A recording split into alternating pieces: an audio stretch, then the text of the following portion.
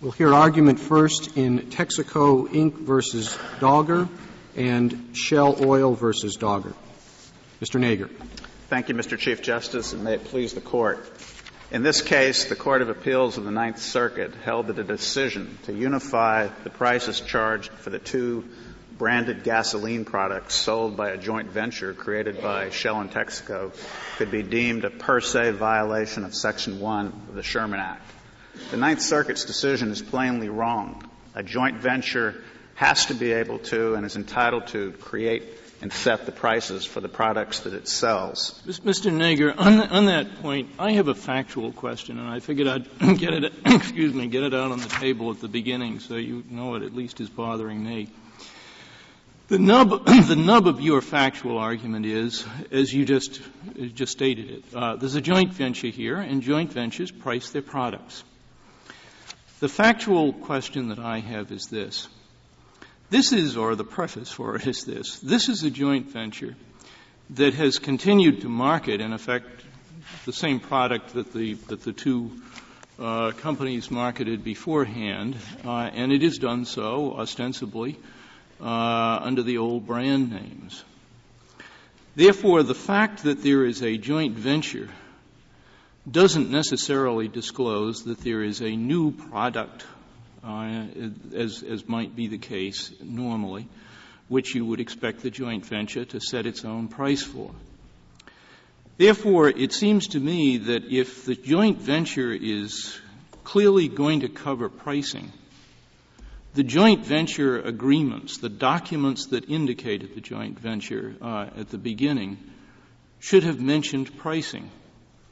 And yet my understanding is that they did not do so. And in fact, the claim on the other side, as I recall the briefs, is that when the government looked at the joint venture prior to its going into effect, nothing was said about fixing prices, setting prices. So my question is, did the joint venture, as indicated by documentation, say in so many words that the joint venture is going to set prices for these two or for the whatever it sells? And number two, if the answer to that is no, should we regard the joint venture as covering pricing? I believe the short answer to your question is yes. There were two questions. The first question. Okay. I think it is undeniable, and Mr. Muneer can speak on behalf of the FTC to this, I think it is undisputed that the government understood that this joint venture was a consolidation of both the refining assets of the two companies as well as the marketing functions of the two companies, and that it would own the gasoline and it would decide how to sell it and what price to sell it at. Is there a document that we could look at that says that? I don't know off the top of my head, Justice Souter, whether there's a specific document that says marketing includes pricing. But I don't think that anyone had any doubt that this included pricing. And indeed, the respondents, of course, in bringing their challenge, haven't framed this as a challenge to the ability and right of the joint venture to set its prices. What they've challenged is the subsequent decision that was made to sell the Texaco-branded Equilon gasoline and the Shell-branded Equilon gasoline at the same price. Well, taking that point just a bit further, your reply brief, the reply brief for Shell, says that the respondent has conceded that the pricing decision to sell at the same price was not made till 8 months afterwards. I'm not sure that that's quite a fair statement. That isn't inconsistent with its suggestion that they might have been an agreement even before the joint venture to have single pricing. They just waited until 8 months to do it. So I'm not sure that your yellow brief correctly characterizes their position. Tell me if I'm wrong. Well, I think that that's a fair interpretation of one possible understanding of their brief, Justice Kennedy. I don't think that it matters for this Court in deciding this case whether there was discussions by the owners of the joint venture earlier than the time of September of 1998, whether they were going to unify the prices or not. The important point for this Court is that this was an efficiency-enhancing joint venture. The Ninth Circuit didn't question that, and that in an efficiency-enhancing joint venture, it is entitled to set the prices of its product. Whether it decides to do it 8 months after the venture is in operation or 2 months before, as long as what they're doing is setting the prices of the products of the venture itself. It would depend. That's why really it's a question for Mr. Aliotta, but I want to know chapter and verse, citations. Pan-Am and Grace meet before they set up Panagra. Of course they talk about price. But what do they say? Suppose what they say is, you, Panagra, have the power to set price. Normal. You, Panagra, have the power to set price, but never below $14 a ticket. That wouldn't be normal. What are they trying to do there? They're trying to protect Grace. So I think a lot would depend on what they said in the preliminary meeting. And, of course, what I want to know is this is a summary judgment motion where, as the other side pointed to particular conversations that they made, which would say it's more like the second than the first. Well, what I can say to that, Justice Breyer, is our opponents have repeatedly pointed out in their briefs the deposition testimony that the parties refused to discuss price with each other before they had an actual memorandum of understanding out of concerns about the antitrust laws. But still at some point they discussed it, and I would like to know what they said. Well, I'll have to leave that for the respondents to address for you. But what the court below pointed to was conversations that took place in the spring of 1998 about a strategic marketing initiative, and this is after the formation of Equilon, after Equilon was operational. And at that point, all you conceivably have at that point with the owners of Equilon having left the market is Equilon, subject to the direction of its owners, setting the prices for its products. And it could sell them as Shell gasoline, it could sell them as Texaco gasoline, it could choose to sell them as something else. Then what did it mean when I think you said it in your brief, that both brands were sold exclusively by Equilon after the joint venture was created? Each venturer maintains its own marketing strategy. What was the marketing strategy that each venturer, Shell and Texaco, separately maintained?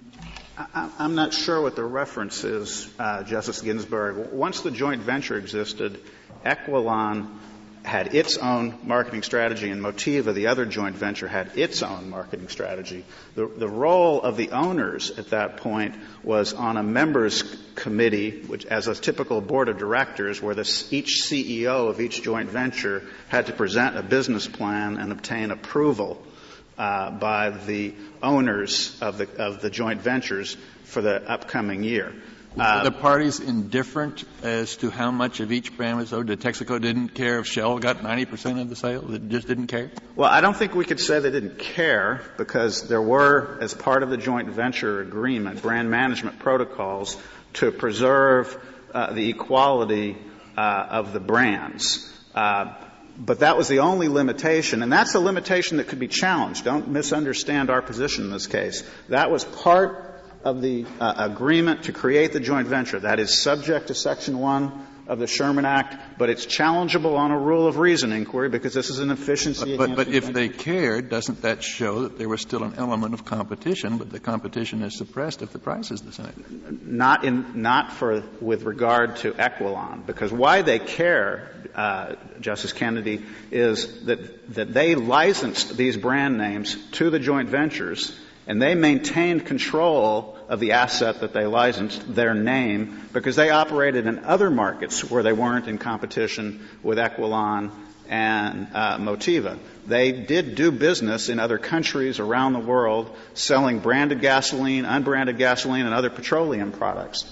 But as with any licensor, they care that their brand, that the goodwill that they're licensing is not impaired. So like any licensor, they put restrictions on the ability of the joint ventures to disparage those names or to undermine those names. But the decisions as to how to market and what to sell and at what price to sell was the single entity Equilon in the western United States, and that's why it's not covered by Section 1, much less subject to per se analysis. One more question then. How was it decided how much raw gas would be delivered to the venture by the two parties? That was a decision made by Equilon. Equilon would purchase petroleum on the open market. It could purchase it from Shell. It could purchase it from Texaco. It could purchase it from British Petroleum. And it was the petroleum products are bought on the open market in arm's length transactions, sent to the refineries, and then the managers of Equilon or Motiva would make the decision as to which petroleum products to make out of that crude. What's important to remember here is that Sherman Act doesn't apply to any agreement. Under this Court's decision in Copperweld, it applies to decisions between independent actors. That Section 1 applies to concerted activity, not to unilateral activity, so that in Copperweld, a parent could not enter into a conspiracy with its wholly owned subsidiary. In Copperweld, the court points out that the officers of a company may enter into agreements with each other, but they don't enter into agreements covered by Section 1. They're agreements within a single entity.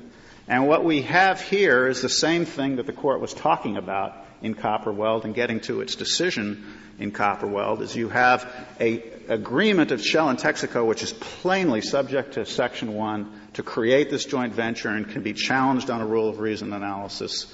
But once they have that agreement, you now have the directors of a single entity determining what the prices of its products will be. And that is not subject to further Section 1 scrutiny. Do you acknowledge that the rule of reason analysis of the initial formation can include a rule of reason analysis of whether it would violate the Sherman Act to have the new entity price both products the same? Yes, Justice Scalia, but I don't think that anyone would ever do that in a rule of reason Section 1 analysis. What they'd look at in a rule of reason Section 1 analysis is whether the combined entity would have the sufficient market power to engage in super competitive pricing. This Court has repeatedly said in Section 1 cases, it doesn't ask whether the specific price set is a reasonable price. I mean, that's a surprising concession to me. We found a joint marketing company, all right? And the whole point of this is to set single prices. And you're saying when and the venture, let's say, is approved by the FTC, the joint selling agency, the purpose of it is to set a single price to sell in France or something. Correct. And you're saying now we're going to go look at their prices that they set and decide if they're reasonable? Well, what I tried to say, Justice Breyer, maybe I should change my answer to no. What I tried to say is that the facts that are involved in the creation of the joint venture, all of them can be considered as part of a rule of reason analysis. But what I tried to go on to say to Justice Scalia was no one doing that rule of reason analysis would care about what the specific price is. That isn't what they would look at. You'd say you just never get beyond step one. You don't go any further if there's no market power. That's correct. And in this maybe there is. In this particular case, the respondents made a conscious litigation choice in the district court to waive a rule of reason claim. And this case proceeded in the Court of Appeals with the rule of reason challenge to the creation of the joint venture as waived. The court below didn't question that at all. It accepted it. It accepted that there had been a waiver of a rule of reason challenge, that this efficiency-enhancing joint venture had substantial economic justifications, and the only rule of reason challenge that could have been brought then was waived by these parties. Another case, that's not this case. Another case, a rule of reason inquiry could be brought. Mr. Dagher, what if you had a crazy kind of joint venture, maybe it wouldn't be so crazy, in which it was just like this one, and the two companies said, we're going to form a joint venture to market these products. We'll use one fleet of trucks and we'll have one computer to determine who needs gas and so on. But each company, each of the principals forming the venture, retain the power to determine the price of the gasoline that is sold under their brand. And then 6 months later, the two companies get together and they decide to fix the price. That decision would be subject either to quick look or per se analysis, wouldn't it? I think the answer to your question depends upon facts that you haven't stated. If the original joint venture is a sham for a horizontal arrangement. Well, I'm assuming there are indeed efficiencies to be attained by it, so that it's not a sham. They just they said, look, we're still using our old brands ostensibly in the market, and we're retaining the power to set the price individually with respect to the gas that is sold under those brands. So no sham. Well, I'm not sure at that point that they've entered into an agreement to share the risks and loss of profit and loss from the assets that they're putting together. I mean, this Court's decision in Maricopa County says that that's the critical test. Well, are you saying in practical terms that my hypothesis is just a practical impossibility? Well, I can't say that because you get to ask the question. No, but be candid. I won't get mad. Is that really your point, that I've come up with a hypothetical which is just a non-real world hypothetical? Well, it's a big country and there are a lot of things that happen out there, and so I can't assume that I want you going back to Chambers thinking that it can't happen. I want to answer it even if it can happen. Okay, assuming it can happen. In that case, would the subsequent agreement as to price be subject to per se or quick look analysis? I don't think so. It's like a law firm. It's like my law firm. When I join together with my partners, we may agree in our partnership agreement that each partner is going to have some control over what their billing rate is. As long as we have thrown our lot in together, and as long as we're sharing the risks and loss of that activity. That may be a stupid thing. Yeah, but there's one part of the lot that you haven't thrown in together. And that's the pricing lot. In my example, your law firm agreement would be each partner can decide exactly what he wants to charge. If one wants to charge $10,000 an hour and another wants to charge $15 an hour, his choice. Well, again, I don't think it's hard for me to see very many business persons getting together and entering into such a I agree. But as long you as said we're going to do it on the hypothesis that it's a big country and somewhere out there somebody might do this. And if two oil companies did it, quick look or per se analysis? I think the answer is that if the joint venture itself is an efficiency-creating joint venture that can survive rule of reason scrutiny, that business has the right to conduct itself subject to the restrictions that were put in the original agreement. That agreement to reserve the power to the parents would be subject to challenge as part of a rule of reason analysis, whether they entered into an agreement later or not. But the challenge goes to the terms upon which the venture is created, not to the operational activities of the venture. Mr. Chief Justice, if I could reserve the remainder of my time. Thank you, Mr. Dagher. Mr. Minear, we'll hear from you.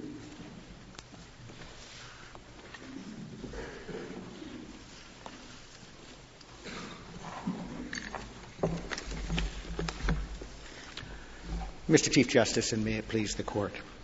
The Court of Appeals erred in this case in its ruling that a alleged agreement between two non-competing owners of a joint venture respecting price is a per se violation of the Sherman Act.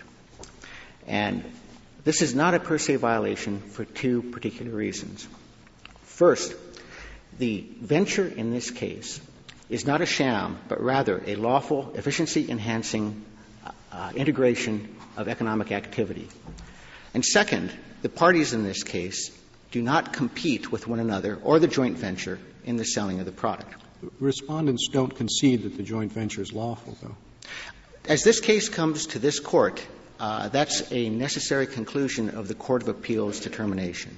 In the district court, the parties, the respondents had argued that this was a patently anti-competitive joint venture. And the district court rejected that, and it said at page 68 of the Texaco petition appendix that no reasonable jury could find that this joint venture is patently anti-competitive. And it further found that respondents did not make a rule of reason challenge to the legitimacy of the joint venture. So as the case came to the Court of Appeals, it came to it with that ruling. And the Court of Appeals itself, pages 4A and 5A of the petition appendix. But in the Citizens Publishing case, it wasn't a necessary predicate of the Court's ruling there to find that the joint venture was unlawful, was it? No, it wasn't. But we don't think that Citizens Publishing has a direct bearing on the case here. This Court's reasoning with regard to per se analysis and joint ventures has evolved beyond the simple statement that was made in Citizen Publishing. Instead, the Court looks to the question of whether or not the agreement at issue is plainly anti-competitive. And as this Court's decisions in cases such as BMI and NCAA have recognized, simply attaching the moniker of price fixing or price unification is not sufficient to answer the question, the fundamental question here, which is there actually a fixing of prices between two parties that are in competition? That's not the case here. The price unification agreement that's alleged in this case arises out of a joint venture in which, by the very nature of the joint venture itself, the two participants no longer compete. And in the absence of such competition, this is much like a merger. And in the same way that if the two parties had merged their downstream operations, they would be able to choose whatever prices they chose. Likewise, the same applies with regard to the joint venture. And it's particularly true that this cannot be subject to a per se analysis. Well, the two parties obviously don't compete within the terms of the joint venture, but they compete more generally. That's correct. And with regard to... You couldn't have two companies say, we're going to have a joint venture on this corner, but down the block we're going to compete, and then it's all right to set prices on this corner but not down the block. That's correct. And so an agreement outside the joint venture to enter into anti-competitive activity outside the joint venture is subject to further analysis. But didn't we have competition even within the joint venture for a few months? Because, correct me if I'm wrong on the facts, I thought for a few months the price differential was maintained. I think there was a 2-cent price differential or something like that. And so long as that was maintained, weren't they competing?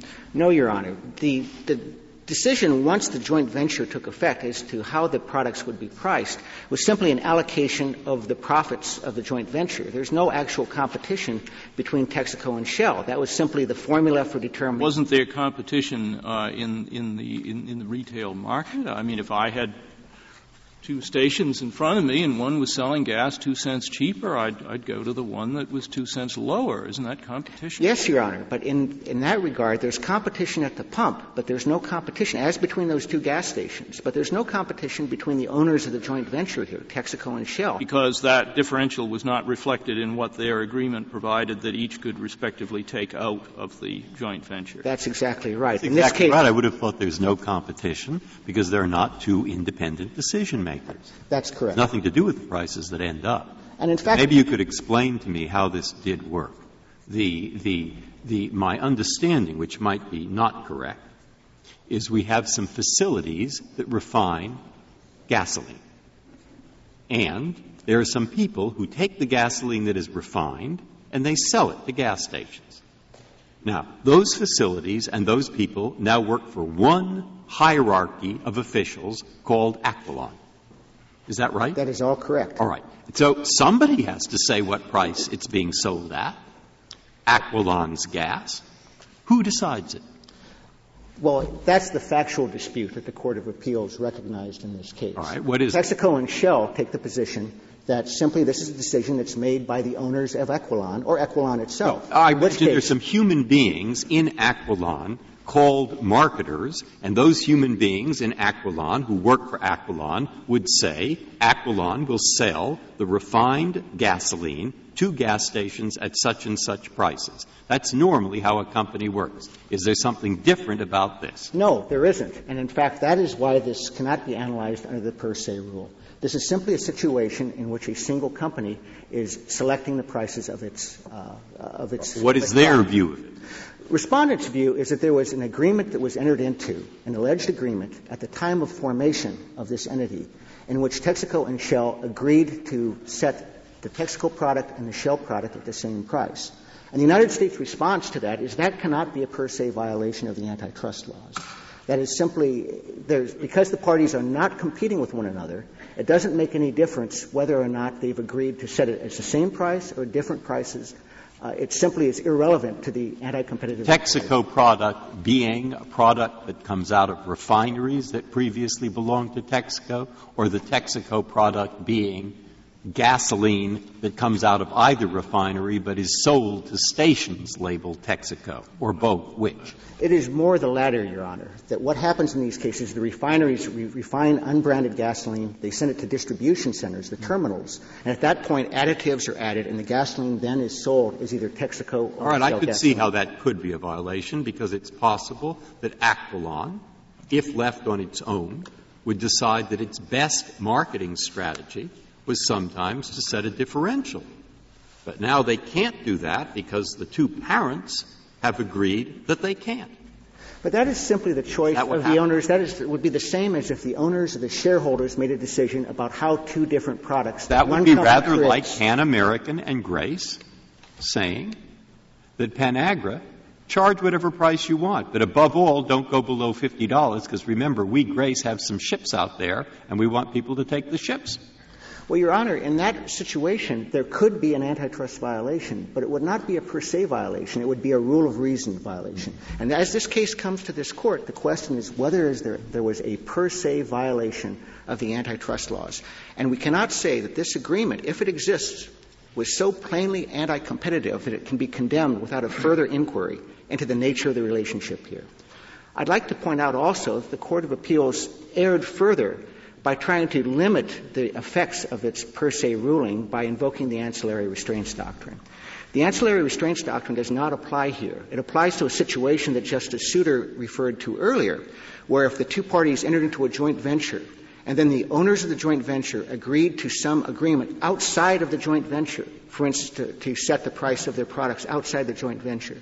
In that situation, under the ancillary restraints doctrine, the question would be, is that particular agreement reasonably necessary to fulfill the purposes of the joint venture?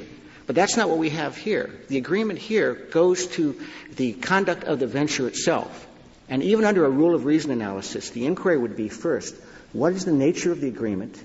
Does it have anti-competitive effects? And are those anti-competitive effects outweighed by other pro-competitive benefits? That is the type of analysis that would be made in this case if a rule of reason analysis was invoked by respondents. They have not done that in this case. And the same reasoning applies with respect to the quick look doctrine. In both of those cases, there simply is not a basis for finding an antitrust violation. And this Court should reverse the finding of the judgment of the Court of Appeals and reinstate the judgment of the district court, granting summary judgment to the petitioners. This Mr. case, you indicated that in the first 8 months, when there was differential pricing, you said that was the way to allocate profits. I thought they shared the profits on some other basis. If I said that, I misspoke. The profits were shared based on a ratio of the contributions of assets that were devoted to the joint venture. What I meant to say, rather, it could have been more like a performance-based pricing mechanism. But it had no bearing on the relative profits that either firm would make. It was simply a pricing decision. Aquilon had to price its products at some price, and so initially it set it at some whatever prices they may have been. But ultimately, the pricing decision simply does not have anti-competitive significance here. Now, I'd like to emphasize this case. Thank you, Your Honor. Thank you, Mr. Minier. Mr. Alioto. Mr. Chief Justice, and may it please the Court. Justice Souter, in answer to your question, whether or not they advised that they were going to fix the prices when they formed the venture, the answer is no. In answer to your question, whether or not they had any document advising the government that they intended to fix the prices, the answer is no. I don't really understand who would set the price if it was not the joint venture. Shell and Texaco fixed the price, if it please Your Honor. Under the brand management, the joint venture owns the gasoline, okay, and it owns the gas stations, those that aren't independent stations, and somebody else is going to set the price for the gas that the joint venture owns. Wouldn't you need some separate agreement that clearly sets that forth? Yes, Your Honor. And at page 5 of our brief, we pointed that out. There were two parts to it. Under the agreement, and if you'll look at page 5 of our brief, we have both of the agreements. And under those agreements, it was necessary page 7. Under those agreements, if the Court will look at it, First of all, it says the company's business shall be conducted by the CEO and other officers of the company, subject to the direction by and in accordance with the policies, business plans, and budgets approved by Shell and Texaco. They said the members. Acting by and through the members' committee. That's Shell and Texaco. But more importantly, it's the board of directors, isn't it? Isn't the members' committee the board of directors of the joint venture? If the board of directors are Shell and Texaco, and if they are the ones who are the next statement, Your Honor, the company must follow the policies, strategies, and standards established by the members' committee. The members' committee is Shell and Texaco and Saudi. That's because it's a joint venture. It's the nature of a joint venture. The board of directors is composed of people representing the various elements of the joint venture. There's nothing subversive about that. The pricing didn't have anything to do, if it pleased the Court. The pricing didn't have anything to do with the joint venture. On page 12. No, but isn't it expectable? I mean, I think this is just Gleesman. Isn't it expectable that if you don't have an agreement that clearly says the two joint venturers, respectively, retain the right to price products sold to the consumer under their brand name, that, in fact, it is the joint venture that will price the products? No, Your Honor. And therefore, it is a decision of the joint venture, not of the two original principals. No, Your Honor, for a couple of reasons. First of all, in Citizens Publishing, that did not exist. This Court did not abolish the joint venture there. What it did was it cut out the price-fixing part of it only. Just as the lower court said, the joint venture there does not Citizens Publishing did not have a joint venture that had advance approval from the FTC. Correct, Your Honor. And I think that makes a big difference. I mean, the FTC blessed this and said it was okay. They asked for certain adjustments. Those were made. One of them was not, that you had to maintain a differential in the price between Texaco and Shell. If it please, Your Honor, there are many times in which this Court has said that the FTC does not have the authority or power to grant immunity for antitrust violations. But the FTC, which is the expert agency, said, we don't think this joint venture is an antitrust violation. Don't we owe some respect to that determination, which was absent in Citizens Publishing? Yes, Your Honor, but I believe also that you should give some respect, too, to this Court's prior orders and this Court's prior decisions. In Citizens Publishing, the Court left alone the joint venture, and it separated out the pricing and took it out. But that's because the joint venture did not include a merging of the product, as it did here. Here, the gasoline from both of them was merged into one gasoline, which was sold and the profit of which was divided between them. In Citizens Publishing, each of the newspapers continued to sell its own newspaper and to reap whatever profit it could make from its own newspaper. That's fundamentally different from here. There still is competition between the two newspapers. In all due respect, Justice Scalia, they did not join the gasoline. The gasoline was separate and apart. That was very important. They maintained them separate and apart. They competed separately for at least 8 months. So if they had combined and if they had agreed in the joint venture to sell a new brand of gasoline, Equilon gasoline, of course the joint venture would be free to set the price of that. I believe that that's probably correct, Mr. Chief Justice. However, it is not the kind of thing that this Court talked about in BMI and the other cases. So if that's correct, what is the difference if the joint venture decides that they're going to make more money having two separate brands, and even though it's Equilon gas, people are going to think it's different because some people have always bought from Texaco and others from Shell. It's not going to affect how the profits are distributed. It's still going to be the same whether it's Equilon gas or Texaco and Shell. Why does the joint venture lose the authority to set the price of its product? The reason it loses the authority, Your Honor, is that there has to be some kind of reasonably necessary means, it has to be reasonably necessary that they need to price the the products in order to make the joint venture work. On page 12, we gave you the testimony where the chief executive officer of Texaco and others specifically said that the pricing had nothing to do with the cost savings or well, the... That's true, but right. Mr. Manier had a response to that, it seems to me, a kind of blanket response. And he said that's only relevant unless you are dealing with pricing decisions between competitors.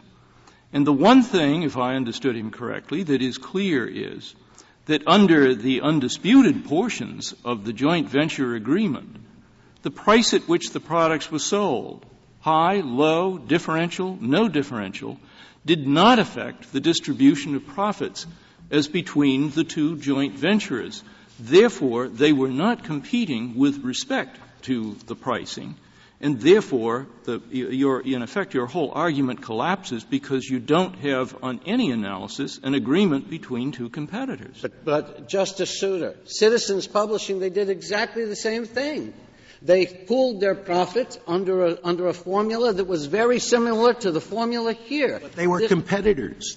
Each one of them sold its own newspaper. All they merged was their publishing facilities. And when they agreed separately not to charge the same price for the newspaper, that was not part of the joint venture. That was indeed an agreement between competitors. There were two separate newspapers selling on the basis of their own distribution system and so forth. And the same existed here, Justice Scalia. Shell and Texaco were operated basically independently for at least 8 months, and certainly before they were major competitors. But look what happened here. All of the cost savings in this situation, there are to show the anti-competitive effects of what happened. In this case, the crude oil was down to its lowest since the Depression. The costs were being reduced under the so-called joint venture substantially. Plus, there was excess supply. Let me go back for a second. I'm just trying to get clear. My belief, I've always thought, that Citizens Publishing was a case where the district court said that the formation of the joint operating venture, the basic formation, which involved a stock acquisition, violated Section 7. And then they created a decree. And the question was for the Supreme Court was whether the district court was right in holding there was a Section 7 violation. Now maybe I'm wrong on that. I'll go back and look at it. Yes, sir. If so, if I'm right on it, then what we're lacking from your point of view here is a claim that this whole joint venture is unlawful. And I agree with you. If you make that claim, I don't think the FTC can insulate it, I guess, unless there's something I don't know about, but you're not making the claim anyway. So here, unlike Citizens Publishing, we have to deal with this on the assumption that the joint venture is lawful. Now, I don't see how to get out of that, but maybe you can tell me I can. But wait. Now, what I'm trying to get at is what precisely is your claim given the lawfulness of the joint venture? One part I see. One part I see is that the people who are setting the prices are the board of directors of the venture company who represent Shell and Texaco. Now, that might run up against Justice Scalia's objection. But I want to sure I have all of them. That is, I want to know if there's some other claim you're making here in respect to an agreement between Shell and Texaco as to Aquilon's prices. And if so, what is it, and where is the reference in the record? Taking each of the questions that you asked, Justice Breyer. Mm-hmm. First, Citizens Publishing was Section 1 and 2 and subsequently Section 7. Yeah. Okay. Second, in Citizens Publishing, the lawfulness of the joint venture, like here, even if you posit that the joint venture is lawful, the pricing must be necessary in order to achieve those savings in order to be justified.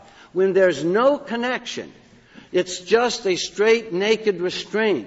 And even if the joint venture were lawful here, even if that were so and they had all these cost savings, in the face of all of those lowered costs and the lowest crude oil and the excess supply, they not only took the price leader and the price cutter, They brought them to the same level, and then they increased the price another 67% in major markets. And you concede that it would have been perfectly legal for them to do that if they called all of their gasoline Equilon gasoline, because they owned all the gas and the profits are going to be distributed to the owner the same way whether they call them Texaco or Shell.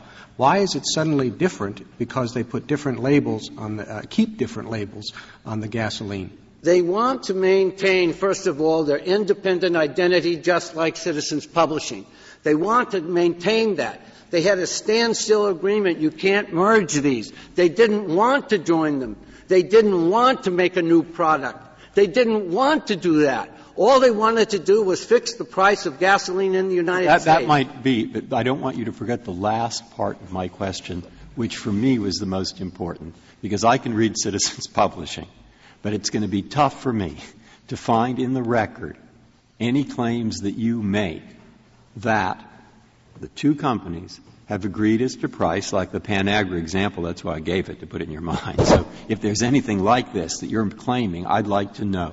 Or is your total claim that the activity of Shell and Texaco in setting the price of Aquilon is to have their representatives on the Aquilon board of directors tell Aquilon what price to set?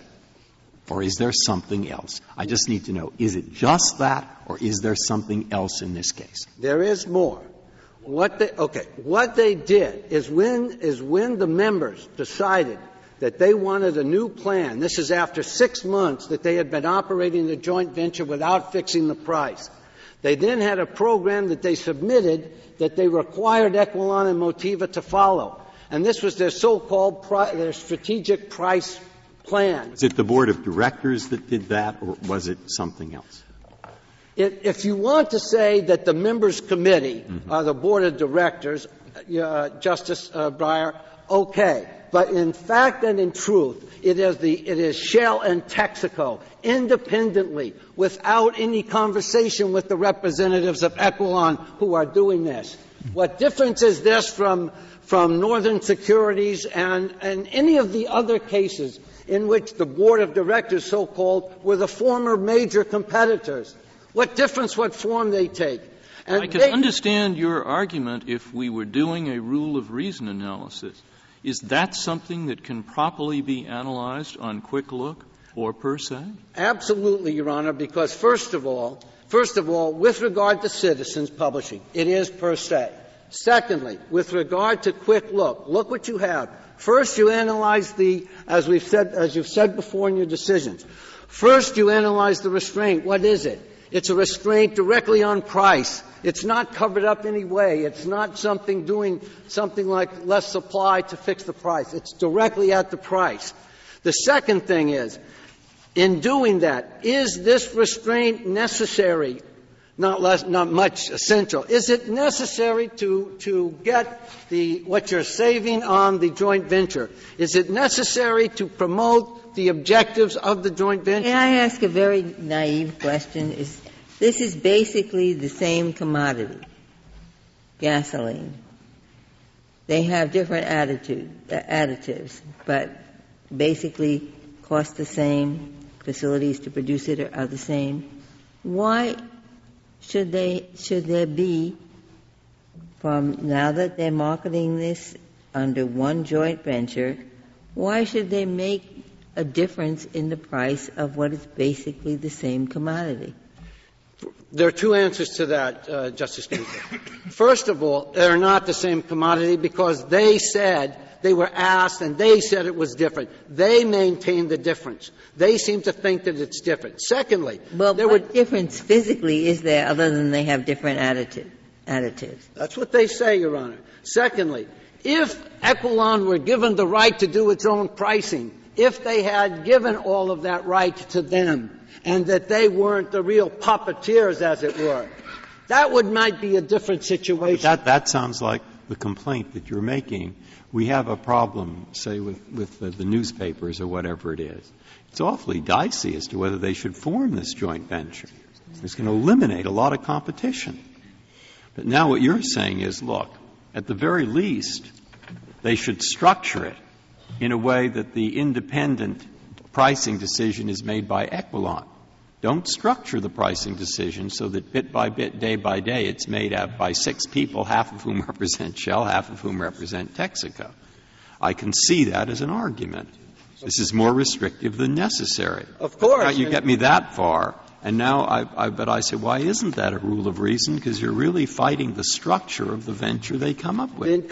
Then, if it please Your Honor, that after I've pointed out that the restraint is directly on price, which should be a red flag to anyone, and also that I pointed out that there is no reasonable relationship between the pricing and the cost, the savings for the joint venture. The last issue on that is whether there's any justification. And what justification is there? There's none. But I don't understand, Mr. Alioto, if the profits are not traceable to how much of the two products are sold, but the profits aren't divided that way. Why should the two lines be continued to be marketed independently? There's no other analog I can think of in the business world for that. There's no motive to make one any cheaper than the other once the profits are shared evenly, and that's the structure of the venture. Justice, I believe a number of answers to that, Justice Kennedy. First of all, this is so temporary. They've done this they have the right to get out of this in 5 years. They're already out of it. It doesn't exist anymore. They could do it mutually in 5 years. They could do it by themselves after 5. They haven't done it anywhere else in the world. All they're doing is getting together and being able to fix the price. So it's so temporary. What difference does that make? But in addition, it's the profit pooling that was also illegal, declared to be illegal by this Court in its 7-1 decision in Citizens. Of course, the Court didn't like that either. They're not able to fix the price unless they have market dominance. I mean, you think they're just competing with each other? Aren't there other companies selling gasoline? I don't think that this joint venture would have been allowed if these two companies together dominated the market. Of course it wouldn't have been allowed. In all due respect, Justice Scalia, you do not have to have market power to fix prices. That's not a criteria. That is certainly not a predicate. Anybody can fix prices. You fix prices, it's illegal per se. That's the point. And we have said fix prices successfully. They did it. Fix prices and not be an idiot at the same time. It wasn't silly for them to, first of all, change a differential that lasted for years. And it wasn't silly for them to increase the price by 70% as soon as they made the agreement. There was nothing silly about that. Many people suffered because of it. One of the briefs said that the reason for that price hike was that there was an explosion in a refinery in California and outages in others, and that there was a market-wide price increase. Yes, Justice Ginsburg, if in the face of the facts that we have in the record, and that's not a fact, I don't know that that's a fact. Let them present it to a jury if they say that that's the reason. When they have a situation where the crude oil is as low as ever been since the Depression, when they say they've saved $850 million on their joint venture, and when they say there's excess capacity, even you don't need to be Adam Smith to know that the prices are supposed to go down, and what happened instead, they went up. You don't want them to present it to a jury, as I understand it. Pardon me, Justice. You don't want them to present it to a jury. The whole reason you're here is that you want us to declare a per se violation. You want to put it to a jury? Per se violations are put to juries all the time, Justice Scalia. The question is you have to prove that that's what they did. I agree with the Court in this way. I agree. I don't think it should go to trial. I think this Court should do as it did in Citizens Publishing and make it very plain to everybody that you're not going to allow them to use a joint venture as a cover, even though it is legal, Mr. Alioto, go do something unlawful. Mr. Alioto, is it yes, not Justice correct that in the Citizens Publishing case the agreement itself was invalid? The joint venture was not declared invalid, Justice. The joint venture was preserved. They were allowed to continue to keep the presses together, to keep the trucks together, to use the joint venture. As the Court said below, and as this Court said, the pricing didn't the joint venture didn't depend upon the pricing. Why did they get into the discussion of the failing company doctrine in the case? they've used the failing company doctrine, Your Honor, both in Northern Securities and in Citizens Publishing. And that was the reason which they gave initially to join. And that was an issue. And Justice Harlan said, okay, that was an issue. He thought that should be tried. But that was not pertinent to the question of whether or not the pricing, if it is so divorced. I must bring the Court back to this statement by the Chief Executive Officer. He said that the cost savings and all the synergies, the pricing had nothing to do with it. Nothing, he said. So if it had nothing to do with it, then what are they doing fixing the price? No, but if the government and everybody agrees that the joint venture is perfectly lawful, I'm still not quite sure your answer to the Chief Justice's question. If they can fix the price of a single brand, why can't they fix the price of two brands at the same time? Let me say it in this way, Your Honor. I don't think that Shell and Texaco, if they got together and they say, look, we'll get rid of both of our gasolines, let's just have one gasoline, they fix the price, I think that would be illegal. Well, of course, that's one of the ironic things about this aspect of the law. If they just made the agreement by themselves without forming the joint venture, it would be illegal per se. But if they restrain competition even more by forming a joint venture, then it's perfectly okay.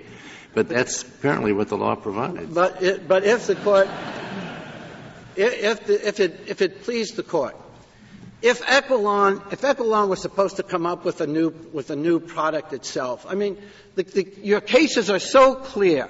BMI was allowed to fix the price because they came up with a product that nobody could do on their own. And that was one of the basic reasons. And even so, the people who made the agreement continued to compete against the so-called product of the joint venture. Well, I don't understand that. I mean, now if you're backing away from your concession, if you have a lawful joint venture that's marketing a product, the joint venture has to be able to set the price of the product. Only if it is necessary to achieve the objectives of the joint venture. No, if it's a lawful joint venture and it's selling gasoline, there's no retaining of prior brands, the joint venture sets the price. And and all those people you said suffered when Equilon did this, those same number of people would have suffered if they're selling Equilon gasoline at a price determined by the joint venture. It seems to me a very artificial hook that you're trying to hang your case on, which is they retained for presumably legitimate brand competition reasons. They're separate brands, but that was the decision of the joint venture. And again, the joint venture has to be able to price its product, whether it's sold as Equilon or whether it's sold as Texaco or Shell under the same joint venture. Mr. Chief Justice, I believe this Court has been consistently clear on this topic. You cannot even think about or touch price unless you have some specific, necessary connection to the joint venture. Suppose we walk into a department store. And in the department store, we see 3 perfume counters. And there are 3 salesmen, one behind each. Do they compete in price? The answer is obvious. Of course not. 3 salespersons? Yeah, 3 counters. They sell perfume. Yes. Of course they don't compete. But do we know the department store has to be run that way? I mean, maybe some places it isn't. We can't prove it has to be run that way. Well, this would think of a mall. Think of a bunch of shops.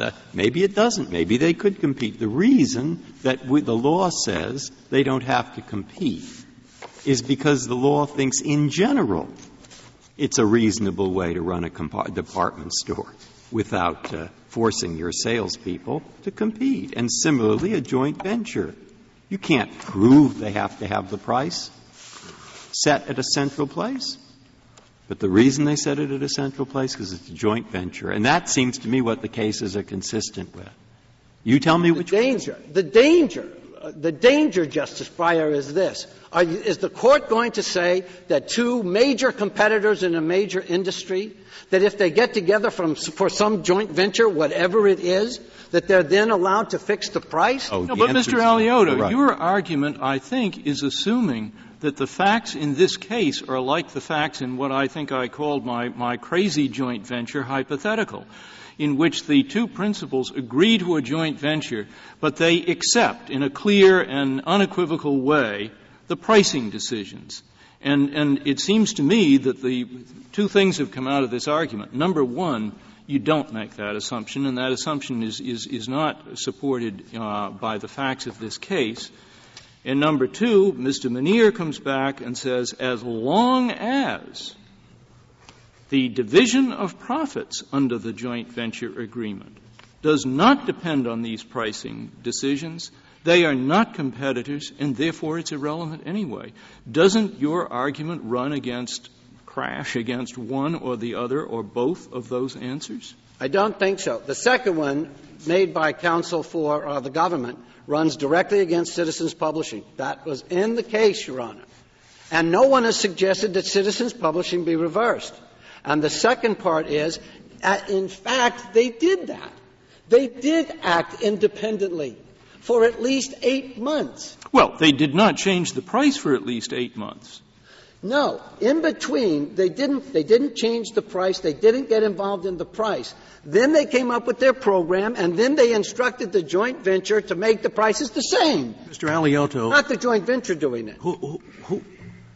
Who is it that you would have had the price set by? That would be. It's their gas, okay? They're marketing it through their stations.